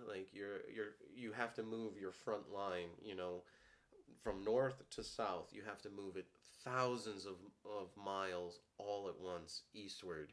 And if one part of that line starts to buckle, and becomes a salient, it's not long before, the Russians can pinch that salient off, and then you have, thousands of men, surrounded, surrounded that now have to fight on all sides, in order to, break out of the salient. It's just like if you have a line and then a little bubble forms right here, this is your line pushing forward. So that's what a salient is called in military tactics. So real quick, I guess if we don't have much time left, what is victory in this? What does that even look like? Yeah, that's going to be real tough, because if Putin doesn't get what he wants, he could just press a button and then say, all right, start shooting again. And then what happens? The Ukrainians have to go back to fighting. Right, so, right. What's the ultimate end goal? What does victory look like? I'm not really sure. Obviously, we want, peace in Ukraine, and we want the Russians to leave, because they don't want to be there any more than, the Ukrainians want them there. And as you might have heard, they've been lied to. The Russian soldiers have been lied to about why they're there. They're not denazifying Ukraine. They're not. Absurd. They're not liberating. I almost didn't even want to discuss that. It's just absurd on its face. Of course, that's just Putin trying to gaslight the shit out of us. And I don't like it. He controls the media in Russia, so that means he controls the narrative in Russia, and he could say whatever he wants in order to justify his actions. Well, now, the Russian soldiers that are there are finding out that, that they're there for unjust purposes. Right. So now, of course, their morale and their willingness to fight is going to be sapped. So it doesn't matter how many troops Putin throws at it. They're not going to want to fight. And of course, at home, you've got people in the streets, in Russia, at home, the Russian home, you have people in the streets now protesting the war, and Putin is doing everything he can, his security forces, to throw people in jail and to shut them up and to get them off the streets. There's a few former oligarchs that are former oligarchs because they've spoken out against Putin, and they're in exile in the UK. I'm sure they're still rich. I'm sure that they've decided to cut off their future money supply. But you know what? Let's say they have $100 million, they'll be fine. And so I think there are some people that reach that level and they're like, okay, I'm escaping Russia and I'm going to start being a critic of Putin and just live life as a rich person in the UK. And, I think that it's important to understand that it's very complicated. What victory looks like for me is peace and security for the Ukrainian people. Yeah.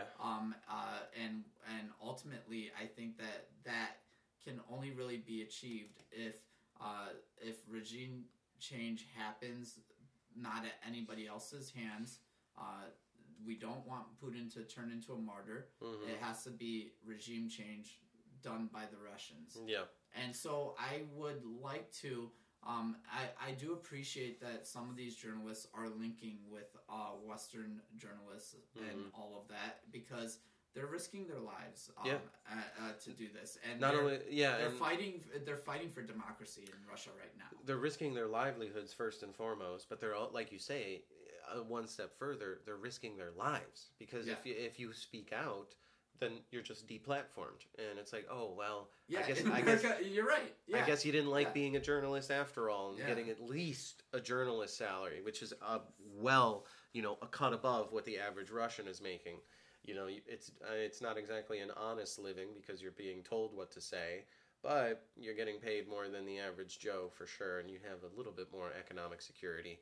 But yeah, and now you're throwing that out and now potentially your life is being put in danger, because now you could be considered an enemy of the state in Putin's eyes. They could come up with whatever charges they want. I mean, enemy of the state can also extend to your family as well. Right. That's the KGB tactics to intimidate, and that's what a lot of these authoritarian rulers like North Korea does that as well. And so. Your family is in prison. Like, you're born in prison. 3 generations, I think. It's fucking ridiculous. Dude, yeah. So our last segment for the podcast, I've meant to do this on the first episodes with my sister, and I forgot both times. So I'm gonna do it with you. We're gonna do what's called good guy, bad guy. Like, I'm gonna name a person, and I'm gonna say good guy, bad guy, and you're gonna tell me one or the other. Okay. Or you could say neither. I'll give you that option too. Okay. So Vladimir Putin, good guy, bad guy. Bad guy. Bad guy? Okay, why? So he is definitely not in it for his people. He's in it for himself. Sure. And I think that he is willing to sacrifice as many lives as it takes to get what he wants, which is reconstituting the Soviet Union. So I think that he is willing to poison his political opponents. I think I saw some video where some journalists, he's doing press in like another country, and of course he's wired up to an earpiece or whatever so they could interpret for what is being said. But they asked him, they're like, Mr. Putin, like, you've been in power for this amount of time. Any political opponent you've had has either been dead or poisoned or exiled. They're like, care to explain? And he immediately like takes off the earpiece and like folds his hands together and then just launches into this counterattack argument about it. I need to rewatch that so I could get the gist of what his response was, but it was a pretty bold action. But I will go ahead and agree with your assessment there. Volodymyr Zelensky, good guy, bad guy.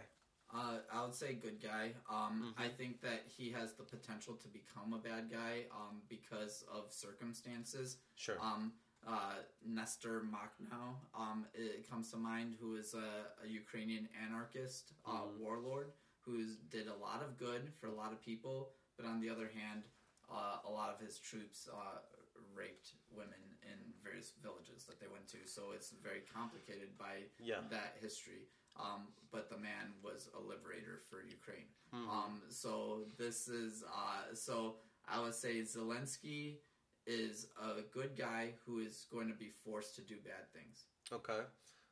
Angela Merkel, good guy, bad guy. Neither. Yes, I know. I know she's a woman, but no. I get what you're saying. So I would say I would say good guy. I would say good guy mostly because she's not in charge anymore. It's Olaf. What's his name? Gerhard Schroeder. No. The Prime Minister of Germany. I thought it was Gerhard Schroeder. Is it? I thought it was Olaf something. Oh yeah, no. You're right. Olaf. I don't remember his last name, but Gerhard I think was before Angela. Actually, Angela was one of the most stable politicians in Western Europe, but on the other hand, her staunch opposition opposition to lifting intellectual properties to the COVID vaccine has really prolonged this pandemic far longer than it needed to be and killed far more millions of people around the world. Mm-hmm. And so I think that, there's a lot of things from a neoliberal standpoint that Angela Merkel has been a part of that has instituted Northern Hemisphere supremacy over the global South. And I think that she's also been a part of a lot of resource extraction as well. So Gotcha. Well, I think that just about wraps it up. We'll go ahead and call it here because like I said, we're at hour 54 now, so this is by far the longest we've ever gone. Like my sister, the first hour we recorded, I think I could just tell she was bored by the end of it. And then by the second one, we went even longer. And she's like, the first episode was about, oh gosh, I don't even remember now. But the second episode was she wanted to do biological warfare. And I'm like, oh, okay, I got some examples that I could share with you. And when I was telling her about it, I could just see her eyes glazing over. And I'm like, but I made her tell me what brought this on. And she was saying, she's like, oh yeah, I work with somebody, because she works in a hospital. And she's like, I work with somebody who's an anti-vaxxer. And I'm like, in a hospital? And I'm like, this is somebody that studied medicine? And I'm like, granted, they're not a doctor. She's like, no, not a doctor, just in the technical, labs. Somebody in the imaging department. And I'm like, man, and I'm like, it goes to show you, like, just because you're educated in a particular, field, again, they're not a virologist, but just because they have some exposure to medicine and how the human body works, that it doesn't necessarily mean anything. Your mind can still be changed. I mean, smart people are susceptible to propaganda. Mm-hmm. Smart people can become cult members. Yeah. I think that's a scary part about humanity is that, Dr. King was very correct when he said that he was more concerned about the moderates that were more aligned with the status quo and with protecting tradition, who weren't outright racist than the KKK members. Is at least he knew where they stood. But the other people, there are far too many that society to this point has worked-ish for them.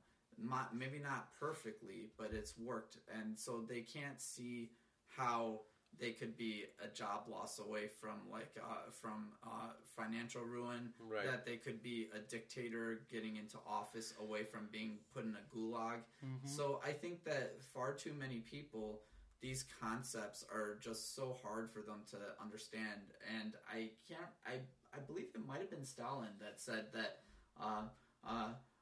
One person dying is a tragedy. A million people dying is a statistic. Yeah, I think that's attributed to him, but I don't know if it's him that said it. But I think that mentality stands. That we can want to save one person, saving Private Ryan. But then we don't think about the soldiers that died in that war in the process of saving Private Ryan, or even in the war in general. That's what I tell my sister, because a lot of times she comes to me and she's like outraged about something, and I'm like, whoa, and I'm like, calm down and zoom out, and I'm like, change your perspective, and I'm like, you're super focused in on one particular aspect of the argument.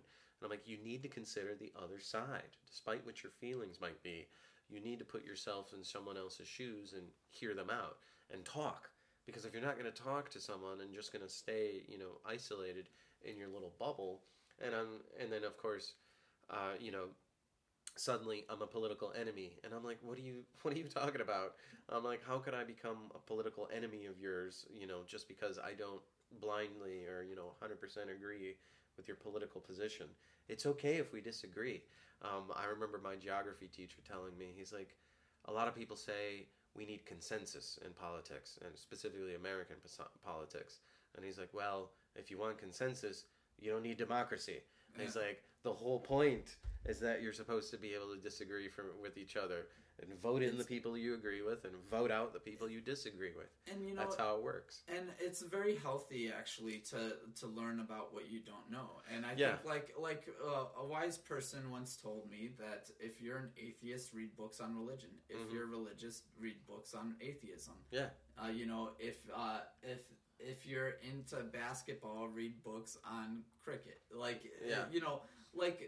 And that's just a funny example, but I think it's true. I think that Jordan played golf. Yeah. So and baseball. No, there you go. So I think that when we step out of our comfort zone, there are things we learn about ourselves. There are things that we learn about society.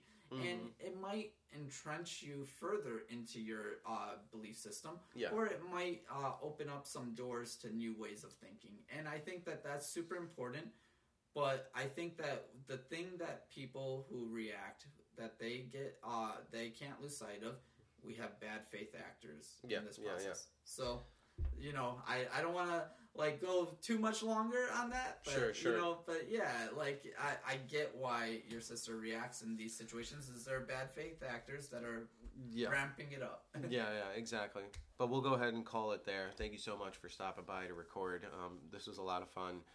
That concludes episode 3, the Ukraine versus Russia episode of the history of what's happening now, or potentially known as "Trust Me, I'm a history major." I don't know. I'm gonna post a poll in the episode notes so people can vote on that. What do you like better, history of what's happening right now, or "Trust Me, I'm a history major"? Anyway, thanks for listening. Thanks.